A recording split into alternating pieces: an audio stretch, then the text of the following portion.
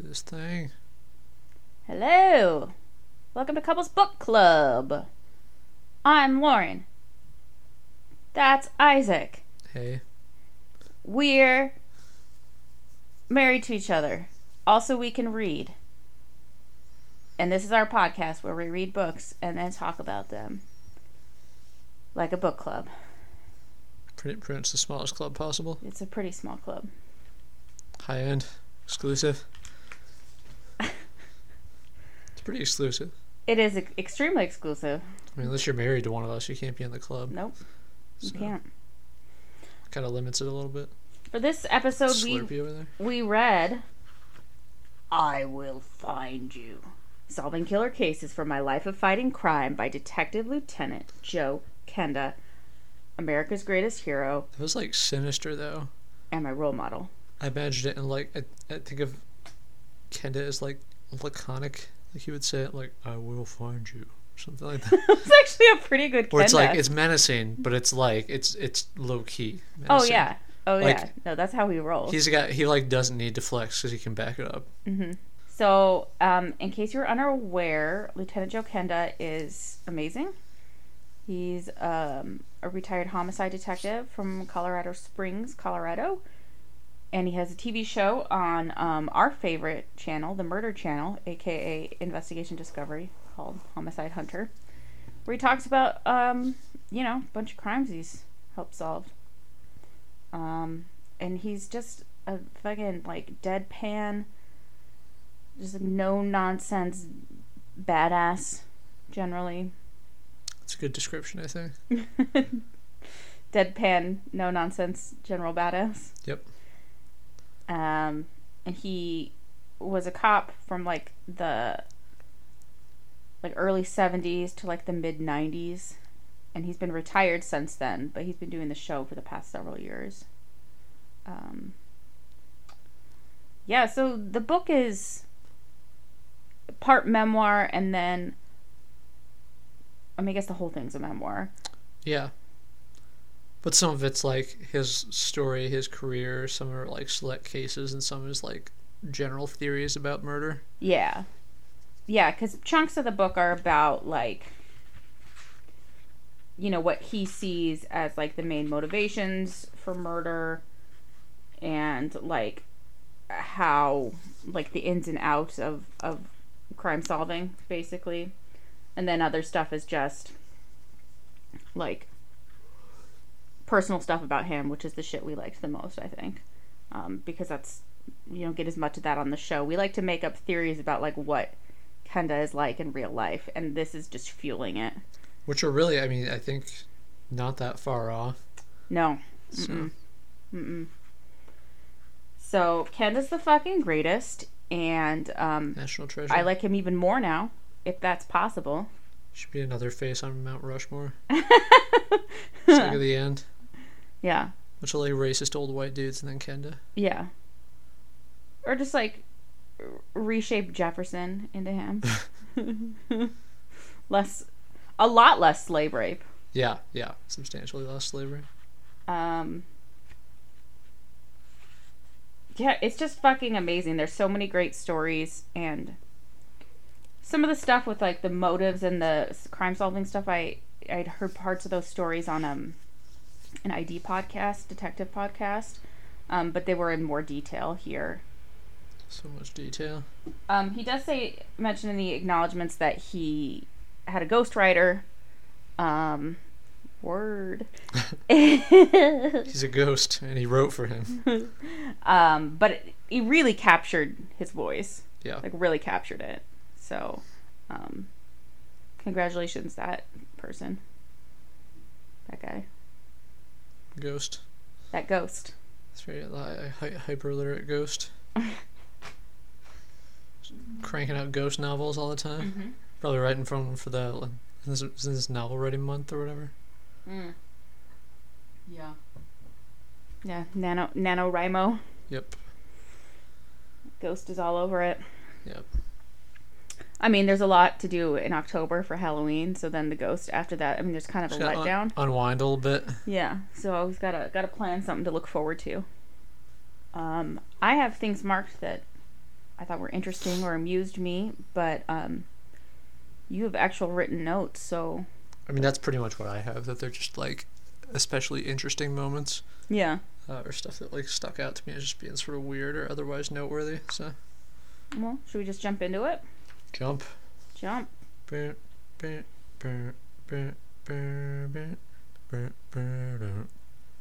that. It's that Van Halen song. Yes, it is. Does that sound like a synthesizer?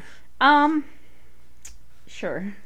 Am I just picking whatever? Or? Yeah, just whatever. Okay. Start wherever you want. One of my favorite early moments. There are many, but one that I liked, because I mean it's like him telling career stories and stuff, but there are also like just general kind of like life opinions that he offers at various moments. So the one thing where he, in my note, it just says "fuck pro-lifers." Oh yeah. Where he's talking about like unwanted children, all like horrible. I think is that the one after the like woman like chains the kid to the bed with a dog collar or whatever when she goes to work. Yeah, the like 6-year-old boy. Yeah, I think so. And just leaves him there because she can't afford childcare and apparently thinks that is literally the only option. But then he had like a, and it, as is true of most things, has like a pretty like hyper realistic kind of understanding of stuff. Like there's this idealistic approach to things, but like in real life it doesn't work out that way.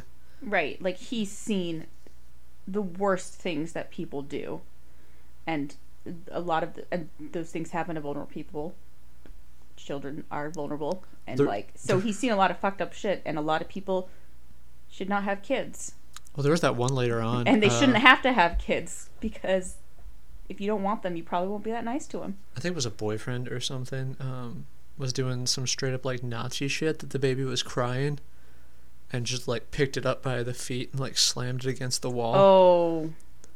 And then like the baby wasn't crying anymore, so he just put it to bed because he thought it was fine. Then it just like slowly died.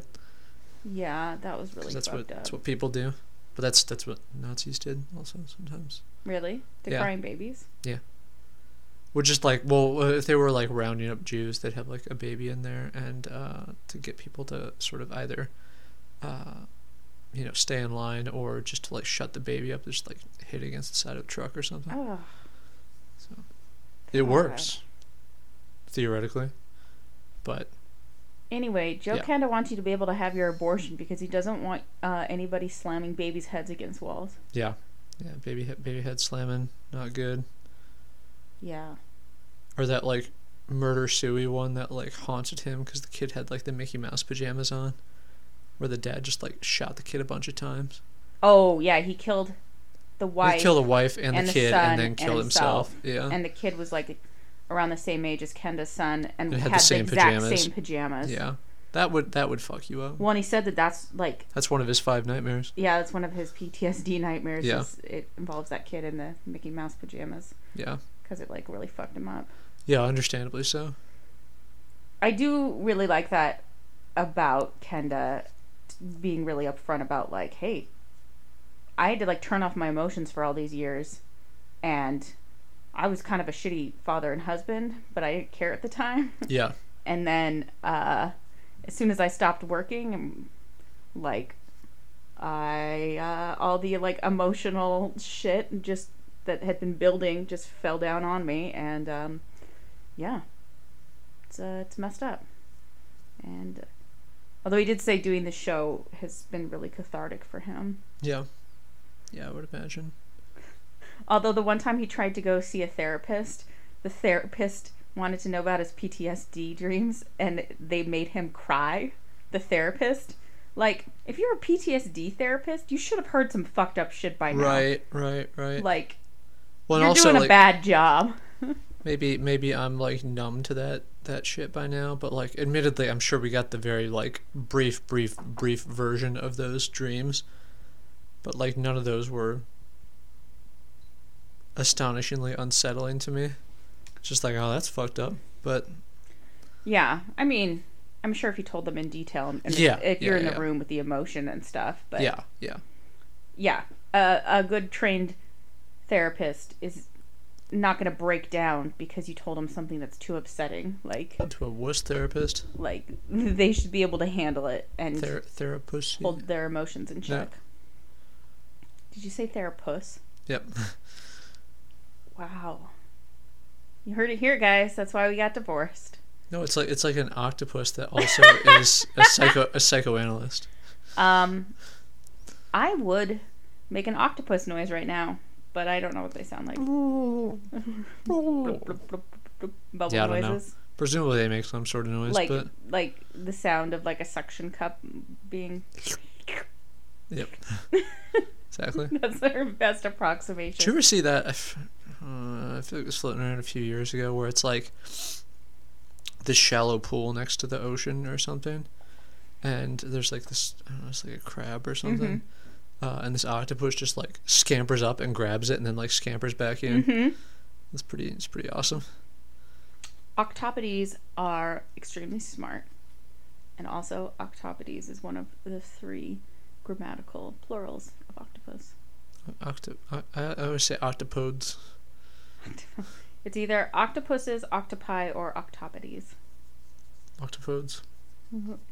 Or just say whatever the fuck you want, I guess. Ask Mortimer, he knows. Mortimer's one of our stuffed octopodes, I guess we're calling them. Yeah, I guess we have multiple. Yeah, because we also have Daisy, but her legs are stumpy. Cute. Yep. Stumptopus.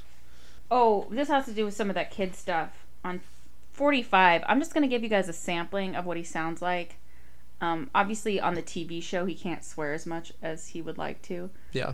But you know he swears a lot, which I can relate to because I It's the swear a language lot. of the street, bro. That's why these episodes are rated explicit, because I'm not gonna rein myself in. Censor for you guys. yourself for the man. Fuck that. It's America. All one of my sisters is gonna listen to this anyway. Anyway, on page 45, Sidebar. this is about that 6-year-old that was fucking chained up in that house all day, and the neighbor called and was like, "Hey, that lady leaves that kid there all day." Yeah. And he says, after you see a few of these cases, you realize maternal instincts can be highly overrated. Motherhood doesn't mean shit as far as what some degenerates will do to their offspring. So, Whatever, dude. Don't you have like lady instincts? You just like know how to do that. I know how to... I know really well how to not chain a child to a bed. Whatever. It wasn't like a choke chain. It's fine. Yeah. Teach the kid some discipline. He had like scar tissue under it. Yeah, no, I know. That one's messed up. It's really messed up.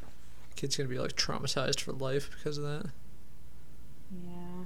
He talks about, because at a certain point he talks about, you know, like obviously he was on call all the time for like 20 years and just wasn't around that much.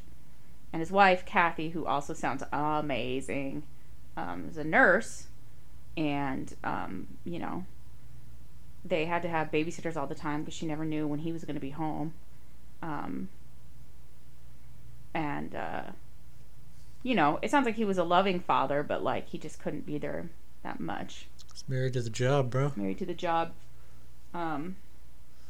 But he does talk about, like, especially when he saw really fucked up cases with kids, he'd come home and just like hug his kids a ton, and they'd be like, "Dad, what's up, Dad?" And he wouldn't tell them because it was too fucked up.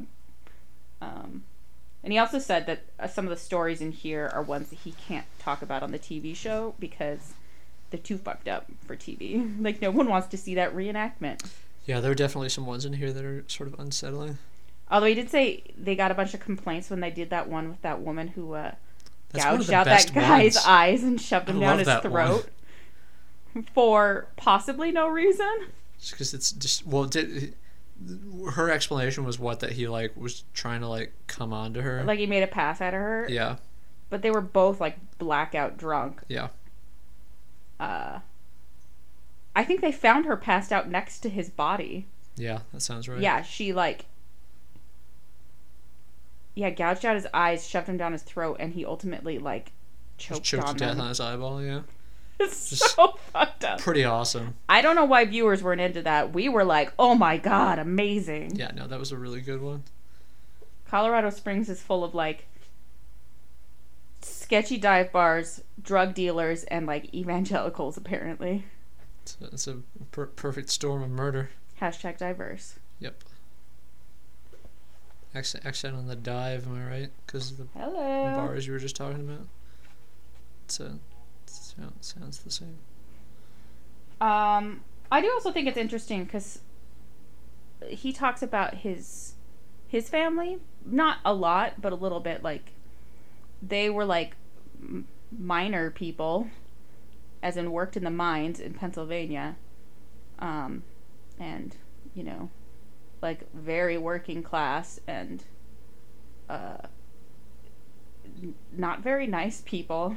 Yeah, well, I mean, if you're in a mine all day, I feel like that would kind of wear on you a little bit. Well, it just sounds like his mom was like a huge bitch, and was like really, really mean to his wife, Kathy. Yeah.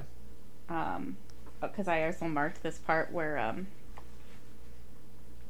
Oh, is this the funeral part? yeah. And they're like high school sweethearts. Like they grew up in that same town together and shit. And his mom just never liked her, just for whatever reason, because she sucks. It's her boy. Yeah. Also, I love that he met his wife while he was on a blind date with someone else. He was at a basketball game, and his like mom made him go, and then he like saw this other girl and just like left his date. It's a good story. So this is about his mom. She held a grudge towards Kathy until the day she croaked, 40 years after our wedding. As we were leaving Mom's funeral, I looked at my wife and said, "You are in luck. Your mother-in-law no longer hates you because she is dead." Which I loved. I just imagine his like delivery of that, which is just, like so dry. He's a deadpan role model of mine. So dry. Yeah. It's like if comedy were a sponge, it's like it's not even a sponge that's never been used because those are kind of moist. It's like a sponge that's been used a bunch and has like shriveled up. It's so dry. It's like if you threw it at the floor, chunks of it would come off, little pieces of foam. That's how dry. It's a vivid metaphor. I'm killing it. Yep. Knocking it out of the park over there. Listen, I had a shot on frame in my soccer game today. Yeah, you did. So I am killing it. I didn't score, but I don't even usually shoot, so that's an achievement. Everyone was proud of me. The Popeyes murder. Which one is the Popeyes murder? The grandpa wants some wings, so he gets some Popeyes, and the grandson like wing jacks him and eats them all. And so the grandpa just like kills him. Yes. But then Kenda has the idea for a Popeyes ad out of it, which is the greatest part. That I'd kill for a piece of Popeyes, which I feel. Yeah, probably. I've had Popeyes at some point in my life, I think. If you are an old man who has just been through fucking shit your whole life, you just want some fucking Popeyes, and then your goddamn loser A grandson, dick move in general to just like eat all of someone's food that they just got. who probably doesn't even fucking work for a living, just mooches off you, steals your hard-earned Popeyes chicken. Yeah, maybe that's the last straw. Can you blame him? No, I thought about that scenario and I'm like, you know what? I see where this guy's coming from. Sure. Maybe murder not the best option there, but That's not a good choice. yeah. Yeah. It is an understandable choice, potentially. Mm-hmm. But just that he treats a gruesome murder as like a punchline for an ad makes me really happy. I mean, he does say that's how you have to deal with it. You have to laugh so you don't cry. Yeah, no doubt. And, I mean, that's kind of my attitude about life in general. I mean, I could never do any kind of, like, first responder work or anything. Or mental health care. Or, like, I'm too fucked up already. I wouldn't be able to handle it. You have to be numb and emotionally distant or else you'll cry. That's my equation. It works too, right? You make jokes too. Yeah. I just rely heavily on psychotropic medication. not psychotropic. Psychiatric. Psychiatric meds. I will say part 2, he talks about motives for murder, which he says are money, sex, and revenge, and then there's kind of just like drug related shit and just like psychopaths he talks about, which is also pretty interesting. Although he says they're pretty rare.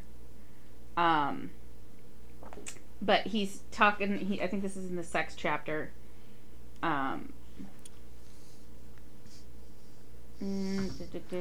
he's talking about how, like, you know, these things like money in and of itself isn't necessarily evil, and neither is sex. And on 71 he says, sex is also considered a good thing by many people, or so I'm told. Some of my closest friends enjoy sex. Yeah, that was particularly well written. Very Kenda. Well, and again, Kenda. one of those things that ghost written just seems like something he would say, and the way he would say it, basically. Mm-hmm. Yeah. Yeah. And I mean, clearly this can't just be like a straight transcription or whatever. No, I'm sure they did like extensive interviews Yeah. and stuff, and it has to be like organized into a way that is thematic and makes sense and stuff. Yeah. But it's done really well.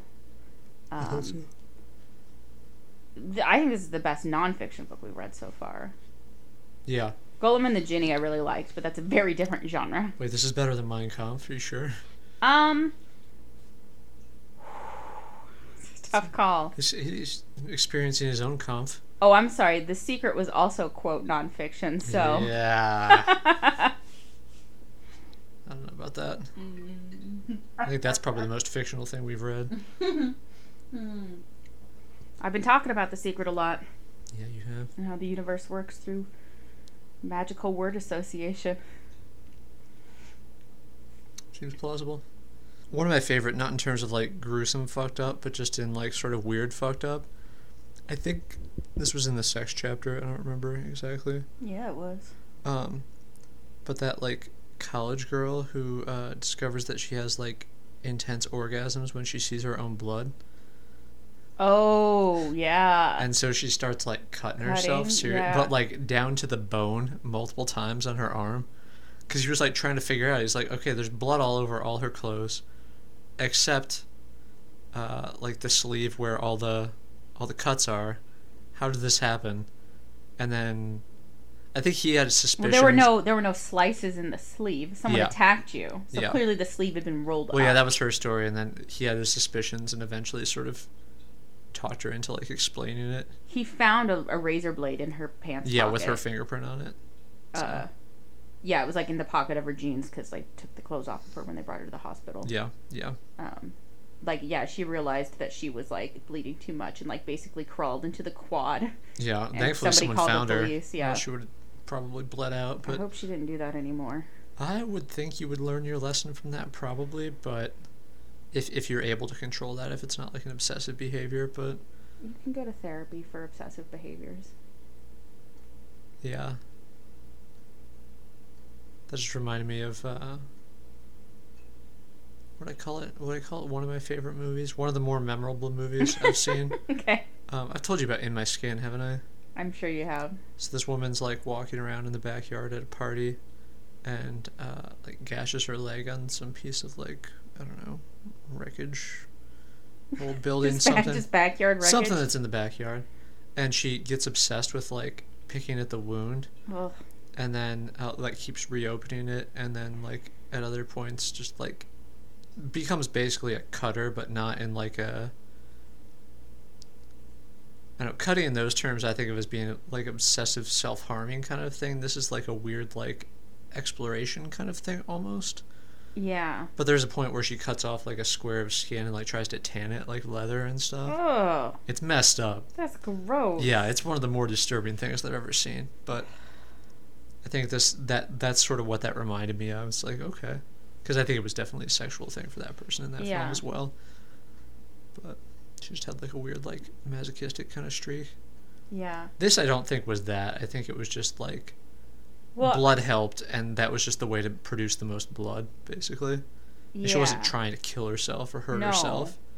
Well, and people who do cut, it's um, like the pain is is kind of like a release, and there's kind of an endorphin rush. Yeah. And so it does become a compulsive behavior. And people they use it to like distract themselves and to feel something besides like the emotional pain that they feel. Yeah. Which is fucked up. Yeah, I think she just kind of wanted to get off this person, so. Yeah. Well, I mean, I feel like you have to discover that at some point, that you can do that. Yeah, I'm trying. It's got to be wrapped up in that somehow. I'm kind of wondering how that worked, like how you first discover that. Like, you just found like the worst chat rooms. Maybe. Although he retired in like 96, so the internet wasn't even really. Well, I'm just trying to think how would you inadvertently discover that? Like, you just randomly get a bloody nose when you're like jerking off or something, and then you. I don't know, she really likes masturbating when she's on her period. Yeah, maybe. I suppose. She's like, gets all up in there, has blood under her fingernails and shit. Hot. It's like a crime scene down there. Seriously, bro. Yeah, so that one was noteworthy, especially weird. I think it was just like maybe. I feel like I read this right around when we were finishing the crash unit in my class. I told you about that article we read about people who had like sexual attachments to their tractors. Yeah. Like that dude who like named his tractor and included it in his Christmas card. And then, oh yeah, he's the one who was doing autoerotic asphyxiation, choked himself off because he was hanging himself from the like bucket of the tractor, scoop, whatever. Guys, what? Guys, what are you doing? I don't know, man. There's an autoerotic accidental death in the Kathy Reichs novel I'm reading right now too. It's like an underwater thing. Isn't that how the dude from INXS died? I don't know. I feel like it is. I don't know anything about that band except for that they exist. I need you tonight, etc. That song's kind of a jam. Anyway, continue. So what do you got? I do think it's interesting when he's talking about drugs and how much murder is related to the drug trade. Yeah. He really hates drug dealers. Has very little patience for drug addicts. Because once you are an addict, you're kind of like not yourself anymore, and then you resort to a lot of criminal behavior. Well, yeah, and we'll just do like ridiculous crap to feed your habit. Yeah, that you would like never do under right. other circumstances. It doesn't mean that you were a bad person, but like now it's what drives you. And I thought this was interesting. On 112, yeah, after he talks about how several of them tried to restrain some guy on PCP in an emergency room. He like beat the shit out of a bunch of them. Well, I think there was another part in there that I feel like I remember from the show where someone, I think on PCP, like tried to kick out the back window of the cruiser. Mm-hmm. I think I remember him telling that story. Yeah. It might have just been an anecdote. I don't know if it was part of the larger episode, but yeah. That sounded familiar. But anyway, yeah, but that's like. Oh yeah, no, it's in here. Yeah. Notorious that people on PCP have like superhuman strength. So.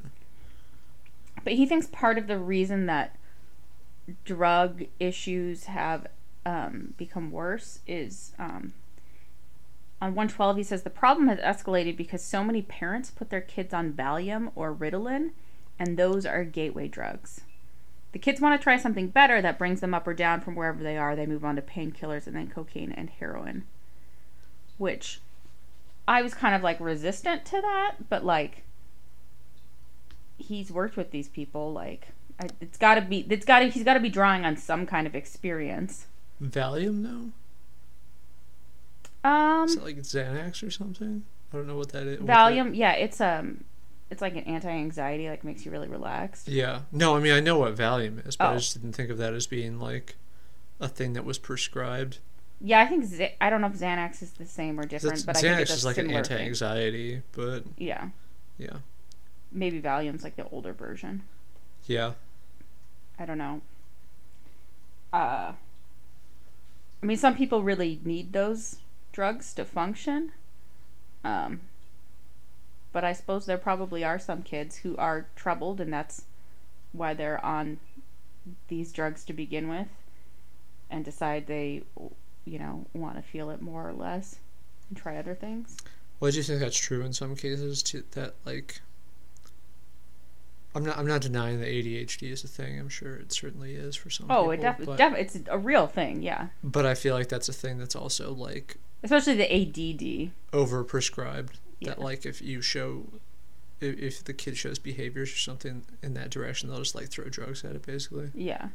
Because there's that fun anecdote during his bus driver days at the end, when there was like that ADD kid, and he just basically told him like, not threatened him as such, but did not like coddle him with his behavior. Right. He's just like, this is what you're gonna do, and we won't have any problems. And he's like, I know you can control yourself if you want to. Yeah. Yeah. And that seemed to work for that kid at least. I don't know that's not a broad spectrum answer. Yeah. But is, I guess, a vote in favor of like individualized treatment versus just like throw Ritalin at them. Right. Essentially. But yeah, I mean, there's a lot of people, including kids, and especially if your kid is like struggling in school, has behavior problems, you can't figure out what's wrong, or like is super depressed or has major anxiety and you don't know what to do, like, obviously I'm a huge proponent of prescription meds if they work for you, because antidepressants work for me, but it also may be kind of like a correlation rather than a causation thing, where again these are already troubled kids who have enough problems that their parents sought out like medical help for them, who may be more predisposed to self-medicating with drugs and alcohol and other things. Well, and that's another situation where it's like easier to throw drugs at it than to deal with the like systematic issues behind it. Yeah. Which again, it's not to say that that's not just, the case for some people, that drugs will be helpful and there's no other larger sort of contributing factor to it beyond like brain chemistry. But although he's probably right that just in general there are more prescription drugs out there for more things that are just available, and that more drugs out there means more people do drugs. Well, I mean, that's like the whole like opioid thing. It's just overprescribing and broader availability of things that used to be, I think, more tightly controlled substances. Well, and drug companies have a vested interest in more people buying they don't care about if they're causing more harm than good. Yeah. Because some people do need to have chronic pain and do need those meds to like function, but clearly there's also poor white people are killing themselves on these drugs. And it's important because they're white, which is why we should care. But we also shouldn't care because they're poor. Oh. So it's a tough one. Shit. That's why. So we'll say we're going to do something about it, and then we won't. Well, yeah, I was going to say that's why you declare it a national emergency, but you don't do anything about it. Right. So. But you don't even call FEMA. Yep. Although FEMA, it's like, what do they do? FEMA is in Puerto Rico, and they can't find their way back. Yeah. What's way out there? They just remembered to actually dock their like medical boat after like 2 weeks. They're like, hey, nobody's using this like Navy medical ship that we sent here. Oh, maybe we should bring it into shore. Well, it's out there. It's out there in big water, that ocean water, man. So big. Hashtag political thoughts. Good times. Good times. Anyway, I just thought that was an interesting thing, and it was just kind of an aside, and he never really goes back. But I was like, immediately felt kind of defensive, but I was also like, clearly he's drawing from experience, so there must be some truth to it. Yeah. Because Joe Kenna doesn't fuck around. Man, it's all business. Mm-hmm. It's like a entrepreneur of badassery. You're the worst. What? I mean, I love you, but you're the worst. Whatever. Well, I guess along with that, the sort of like brief cultural theory kind of thing. There's one spot, this is on 155, I don't remember the larger context for it, but where he's talking about gun culture. Oh yeah, I marked a bunch in that section too. Yeah. It makes the valid point that like the U.S. grows out of violence, essentially, that Mm-hmm. come from armed revolution, but is also making the point that, like, civilians, for their own safety and the safety of others, really shouldn't have firearms, and that he, as a civilian, doesn't. Right. And, like, other places he describes himself, I think, as a pretty avid gun enthusiast, and talks about, like, going shooting with his kids and stuff. Mm-hmm. But, I mean, he obviously is someone whose hands I trust a gun to be in. Mm-hmm. Because he never He never shot anyone. Yeah. He drew his weapon a few times, he fired a few shots, but he never shot anyone. And, like, I don't doubt that he was in situations where other people might have shot. Well, yeah, people. and he says that a few times. Like, Yeah. Yeah. I thought this whole section was really fascinating. Yeah. But I thought that was another very, I think he even uses the phrase, like, saying, like, I'm realistic about this or something in Mm-hmm. there. But it's a very, like, okay, here's the idealist kind of version of it. And this is a really, like, I don't know, fairly honest, like, even-handed kind of approach to it, that, like, all right, this is how it should be, or this is how we'd like it to be. It's not like that, so let's figure out how to deal with this, kind of. Yeah. Yeah. He says, yeah, I believe in the right to bear arms, though as a civilian, I don't carry a gun, and I wish you wouldn't either, for your safety and the safety of your family. Because he goes on to talk about, I think after he was retired, this farmer neighbor of his was, like, worried because there'd been, like, break-ins in the neighborhood. Yeah, that part's awesome, Let's see too. if I can find it. I feel like I marked it, but maybe I didn't. And so the neighbor comes to him and is like, I bought this gun for protection. And he knew that Kenda used to be a cop or whatever, so came to ask him about, like, using it and stuff. And Kenda's like, telling him all the ways that it can go wrong, basically. And then is like, so you're prepared to kill someone? And the guy was like, I don't know. And he's like, because that's what this is for. Yeah. You have to be willing to shoot to kill. Like, you have to be willing to kill someone. And you have to be able to shoot them before they can get the gun from you, assuming you can get to the gun in time, and, is in a secure place, and, like, your grandkids don't come upon it or something, basically the guy goes, he scares him. Yeah, just, like, takes the gun back and they give him his money back for it. But well, because he talks him through, like, here's the logical conclusion. People say they want a gun for self-defense, but they don't. And they're like, guns are for self-defense, not for killing. But it's like, self-defense, in this case, equals is a killing. kind of killing, yeah. Yeah. In most cases. You have to be willing to shoot at the person. And do you think you can do that in the heat of the moment? Well, and I think that highlights an interesting aspect of it, too, where it's like, people who have guns ostensibly for self-protection, but, like, don't train properly with them. Mm-hmm. So if they're actually in a situation where they need to use them, they either offer nothing or actually, like, a liability. Yeah. Well, yeah, like, in cases, it happens all the time with, like, women who are in, like, abusive relationships. If they get a gun for protection, like, it happens pretty often where, like, they can't shoot their partner or their ex, or, they can't bring themselves to do it, or he gets the gun away from them or whatever and ends up using it on them. Like, you have to think through every worst case scenario and say, do I want this deadly weapon in my home? Am I willing to take the risk it could be used on me? Am I willing to shoot another person and possibly kill them? So yeah, like, I like the way that he takes it very, very seriously.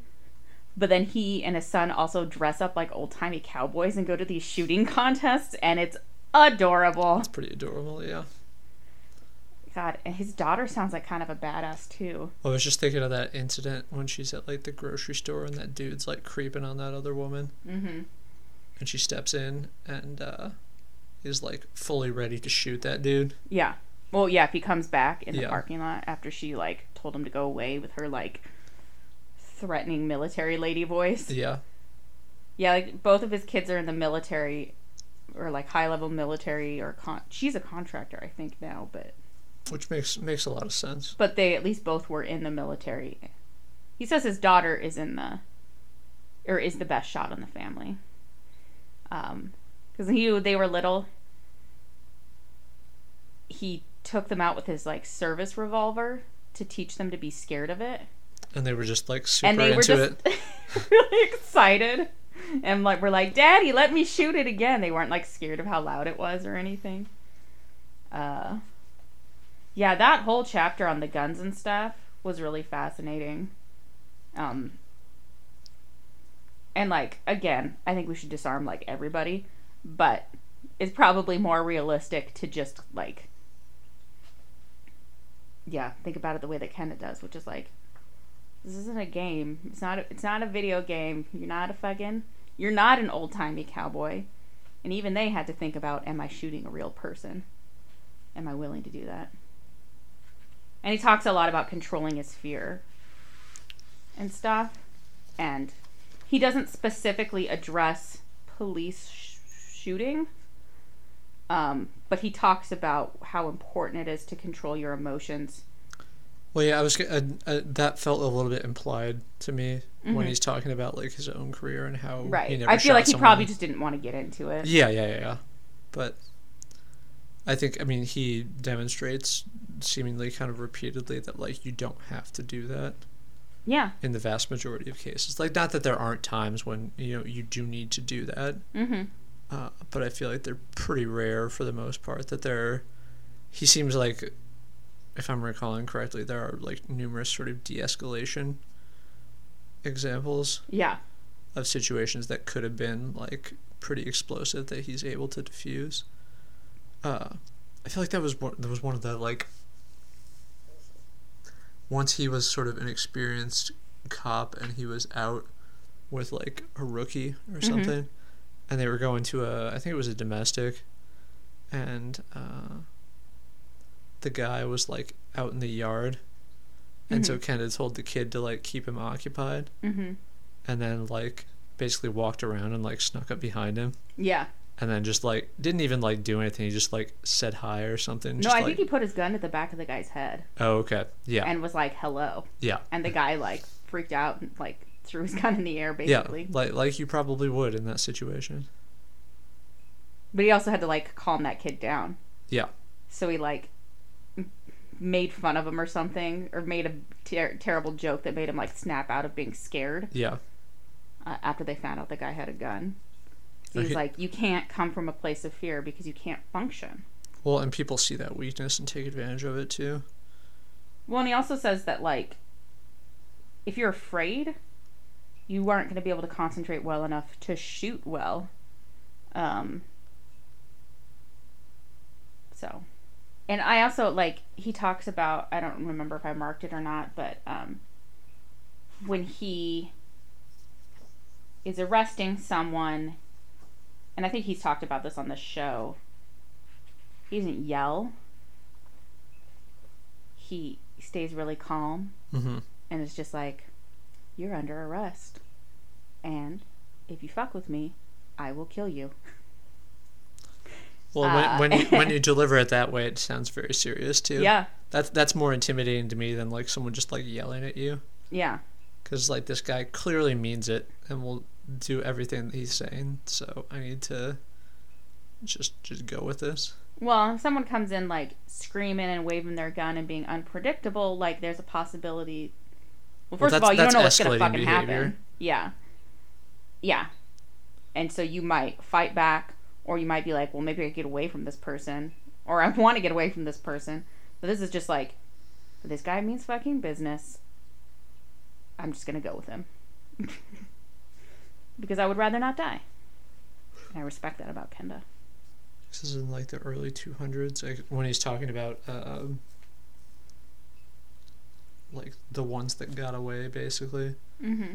and tells the case of that like sociopath dude who like convinced the jury that he like became a man of God in prison, and so they after he like tortured that woman and her son. Yeah, and that was a really fucked up murder. But there were two fun parts of that I had marked. Yeah. So eventually that guy dies later.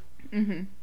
And they the detective or whatever who calls Kenda to let him know about this case says the dude died of cement poisoning, which I really liked. Oh yeah, because he like got fell pushed out of off a window a roof or pushed something. off a window. Yeah. Which I liked.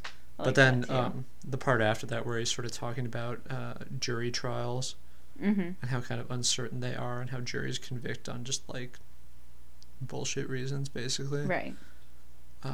And is arguing that a trial by judge is better. I don't think that's, foolproof, depending who you are. Yeah, I was going to say it depends on who you are. But he also mentioned racism when he was talking about the jury trials. Yeah.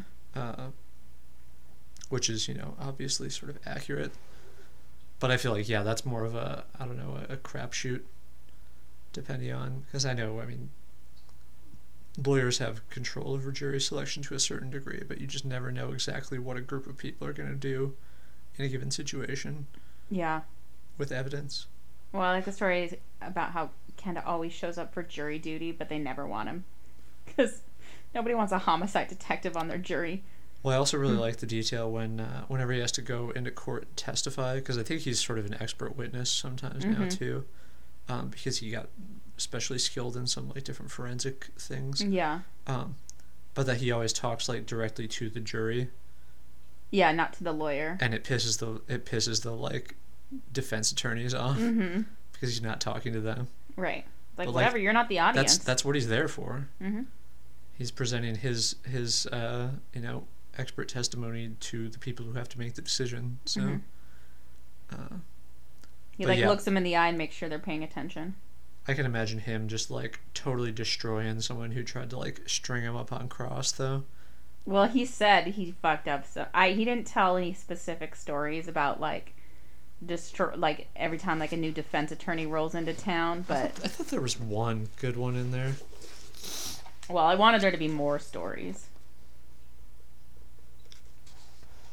He does mention that he is not an advocate of the death penalty because he doesn't have that much faith in the justice system for getting it right. Because, like, he does his job, but it's a crapshoot sometimes. Good, like, innocent people get convicted and guilty people get set free. So, like, hey, maybe we shouldn't be killing them. Which, legit. Yeah, maybe the one I'm thinking of. This is on 208. Okay. So it's a murder in a retail store. Defense attorney thinks he's like hot shit. And so Kenda testifies that there was a thumbprint of the defendant underneath the coin tray in the cash register. And he knows, and this is true from my cashiering experience, that like that's where you stick big bills. If you get 50s or 100s, you put them underneath. And so the defense attorney is basically making the case like this guy's a regular customer. Why is it weird that his fingerprint would be there? He's in the store all the time. And Kenda's response is, it's true that he'd been in the store many times, but very few customers are allowed to make their own change. And like the jury's cracking up too, which is pretty awesome. Yeah. Just like deadpan blowing up that dude's case is awesome. It's like you don't fuck with Kenda on the stand. Yeah. Also, that's a terrible argument. That's a place that he would never have touched. If he was an employee. Sure. But unless you're an employee, you should have nothing to do with the till. Yeah, you should not have your hands in the cash drawer. Yeah. But did also about that like horrible murder guy who got away but then was later killed. Yeah. The cops in Brooklyn, which is where he died, sent him a Polaroid of his body. Oh yeah, he would look at it every once in a while. He said he looked like a number 10 can of tomatoes that exploded on the pavement. I kept that photograph in my desk for 7 years. That's so fucked up, but also awesome. No, I mean, just fuck that guy. If you saw someone do that horrible of stuff to people and get away with it, like, yeah, I would take great satisfaction in knowing, like, karma came back on that dude. I don't even know if I want to say what he did to that woman, but it was really messed up. Yeah. Like torture. Yeah. Yeah. No, I don't feel bad for that dude at all. I would happily look at that picture, I think. Yeah. Yeah, it was only like a year later, too. Somebody killed him, and the police in Brooklyn were like, whatever. Fuck that guy. Yeah. Yeah. He'd already served like a 14-year prison sentence for murdering someone else. Yeah. No, that's someone doing the world a favor by getting rid of that guy, I think. The criminal justice system won't do it. I have a couple more things that I thought were interesting. Where he talks about doing police interrogations. Okay. And kind of like his tactics and his view on how those work, or how, I guess what he says, what works for him, because different things work for different people. Yeah. But I was just interested in how, I mean, obviously he's somebody who, you know, takes it very, like, calm. He doesn't do, like, good cop, bad cop. He's just cop. Yeah. But he tries to talk to people, like, and just get them talking. Which isn't necessarily a good cop thing, but he talks about kind of, like, trying to make people feel like he's on their side, kind of. Well, like, he understands sort of where they're coming from. Right, including, there's some guy who raped and murdered this like sex worker, I think, and he like had no record or anything, and he had like kind of this whole secret life, this whole secret fantasy life where he wanted to like fuck women while they died in their own blood, basically. Oh yeah. And Is this the dude who like basically tried to kill this woman and like dumped her, but she survived? Yeah. Yeah. He dumped her off a cliff. And after he had raped her and like, I don't know if he stabbed her, but he like beat her up. Like he left her for dead. Like, yeah, she probably should have died. And she crawled her way back up. And they said that one of the only reasons she survived was because she was really young. And like, her body was able to bounce back. But this guy was like stonewalling. He's like, I'm this upstanding citizen. I am a young like husband and father, maybe? I don't know. But Kenda gets him talking about like what he's into sexually, and pretends to have the same fantasies as him so that he'll talk about it, and then he like basically turns into this other person and starts talking about like all that gross like shit he's into, and then basically gets a confession, and then Kenda's like, okay, well, fuck you, you're arrested now. And the guy was shocked. It's on 182. And yeah, so he was shocked. I guess he thought we were bloodthirsty bros. Like, really? Kenda must be a really good actor for this guy to... I mean, I know they'd been talking for like 6 hours, but... Yeah. For him to be like, yeah, you have these fantasies too? Awesome. Well, I'll tell you all about it. I feel like in a situation like that, there's a part of that guy who probably just sort of wants to know he's not alone in that weird shit. That, like, he enjoys these things, but I imagine it's something he struggled with for a long time to, like, not do this, not do this, not do this. Yeah. And then he does it, and so finding out that someone, even if it's, you know, sort of falsely is sympathetic or is on the same page with that, is something that he would reach out toward, even if he knows it's obviously going to get him like convicted of murder or attempted murder at least. Yeah. So that's, yeah, but that's a smart play to do it that way. I think that's much more effective than like, I don't know, yelling at people or doing other stuff like that. Well, yeah, and Kenda, he stays calm. And yeah, he just tries to get people talking, and as long as they don't like lawyer up or whatever, which you should do if you're smart. Yeah. But he says like 80% of these people like don't, because they think they can talk their way out of it. It's like you can't. You can't, dude. You can't. Even if you're innocent, at a certain point, you should be like, listen, I think I need to consult with an attorney. It doesn't mean that you won't cooperate. It's just like, you need protection. Well, yeah, and I mean, I think we've seen enough Datelines and other things where people get, like, coerced into false confessions by just, like, endless interrogations. And people trying to, like, twist you around and trip you up and stuff. Like, no. I'm not having that. Yeah. What else you got over there, bro? Not a ton. I mean, just sort of the, like, after retirement stuff.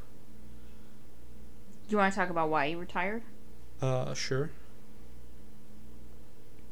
Because his wife... Because obviously there have been, like, threats against his family and stuff. Because he was a really successful homicide detective. Put a lot of people away. And his wife had been convinced for years that something was going to happen to him. Like, out of retaliation. And also, like... He was, like, lived the job and was just, like, never around. And it wasn't fair to them, to the family. So she wanted him to retire anyway. What it wasn't until he was, like, interviewing this, like, child molester guy. Well, it was a grandpa who molested his grandson. Grandpa, or was it an uncle? It was a grandpa, I think. Yeah. And he, like, basically asked the guy, like, why'd you do this? And he said... And it was a 5-year-old boy. Yeah. He said, he came on to me. Yeah. And next thing Kenda knows, like, someone's pulling him off the guy because he's, like, choking him. Yeah, he's, like, strangling him on the ground. And then he was Which like... I don't blame him for. No, I don't fucking blame him either. And But then he just, like, went and typed up his resignation letter and was like, I need to retire now. I'm done. No, I can't hold back anymore. Once you cross that line, that's difficult to sort of come back from, I think. Well, and I'm sure it was a culmination of things for many years of just like yeah, no doubt. an event, and kind of realizing like he can't hold back and just be emotionless while he's working anymore, because he's just like seen too much fucked up shit. Yeah. So then he retired, and he sold used cars briefly and hated it. He was a bus driver. And then he was a bus driver for kids with special needs, and it sounds like he was really good at it. Also, I cannot even imagine him singing Disney songs, but apparently he did while he's driving these kids around. But he's kind of like the stern but lovable guy. Yeah. Like, he's clearly a softie underneath it. Well, yeah, as long as you play ball, you're bros. Yeah. Mm-hmm. If you step out of line, he will smack that down. Right. Yeah. I thought those stories were cute about his, like... He did it for, like, 9 years or something. He really liked it. Yeah. He was just, like, a part-time bus driver. Yeah, I mean, if you got pension, you just need to make a little extra money on top of it. That's not Well, a bad because his deal. wife was kind of doing... She wasn't driving, but she was, like, an aide on another bus. Yeah. His wife, Kathy, who is a badass. And she sounds kind of sarcastic. Deadpan, just like him. Probably have to be, I would think. Yeah. Kenda's an American hero. American hero. World hero. He's a hero. Yeah. And even if you've never seen a show, this is just like a really excellent book. And it so perfectly encapsulates his voice. Like, the ghostwriter did do an amazing job. I would say, I mean, you need to be prepared for slightly more fucked up than usual kind of stuff. Yeah. Because there are some pretty grisly murders and stuff that are discussed. It's the stuff that he can't talk about on TV. Yeah. Because it's too much. But none of it seemed, like, gratuitous to me. No. Like, this is important detail to help set the scene and these are facts. Explain the cases. Yeah, this is why this guy is so horrible, because he did this thing. Yeah. And so as long as you're willing to deal with a little bit of that, I think. Yeah. No, I mean, it's a book about murder. And about what it's like to investigate murder and to live with that. But I'm glad that doing Homicide Hunter is helping him find peace. I read an article at one point about the show and about, so like the producer guy used to live in Colorado Springs and then later I don't know, he moved to LA or something, and was thinking about making like a true crime show or something. And he remembered interviewing Kenda back in the day when he was like the head of the homicide unit or whatever, and remembered like what a great interview he was. Yeah. And just like what an interesting guy who gave like great sound bites and stuff. And so yeah, apparently they had to harass him for a while until they finally like called back. And when they were first going to make the show, I think they were going to make the pilot, and they had some stuff scripted for him, and Kenda was just like, throw the script away, like, I'm not an actor, I'll just tell you. Yeah. So his talking heads they're not scripted. Yeah. He says, I mean, I'm sure they edited them, cut them a little well, yeah, bit, no, but I mean, they're edited together, yeah, obviously, to make it like a comprehensive narrative or whatever. But it's and not they like put they're him with feeding the him stuff or reenactments. anything. Yeah, no, he those words are all his. That's, clearly the way he talks. And he reviews the cases beforehand, but he said, this is in the book, this is the thing I read, he barely even needs to review them. He like remembers everything. Yeah. Which, anyway, he's badass and wonderful, and I want him to solve my crimes. He once solved a murder on vacation. You commit, or he once solved a murder on vacation, you guys, because he's a shit magnet. Shit winds are blowing. R.I.P. Lee. Yeah, I'm sure I could think of more things, but it's just so good. You should read it. It's amazing. If you're interested in true crime and just awesome people being awesome. Well, that's Lieutenant Joe Kenda's I Will Find You. Just, if you don't know, like, Google some videos of just him talking, and he's amazing. So, next time, we will be doing another exciting hate read of... Wait, this is a hate read? I'm looking forward to this one. For me, it's a hate read. Yeah. I don't know if you recall, but the movie was real bad. Oh yeah, no, I recall. Did we even finish it? I feel like we did, but we probably just talked through it. Yeah. We are reading, what's her name? Elizabeth Gilbert? Elizabeth Gilbert's Eat, Pray, Love! Yeah, it should be awful. And I have some comedy friends who have volunteered heroically to read the book and come discuss it with us for our special 10th episode. Yeah, that should be a lot of fun. If you have questions, comments, book suggestions, etc., you can contact us at couplesbookclubcast@gmail.com. Our website is couplesbookclubcast.blog. You can also find us on Facebook. And, on the iTunes and the Stitcher and the things, just rate and review and subscribe. It would be wonderful. Tell your friends. Tell people you don't like. This is Couples Book Club. Don't murder anybody, because Kenda's gonna find you. Well, if you're gonna murder someone, just be good at it, I guess. Yeah. My.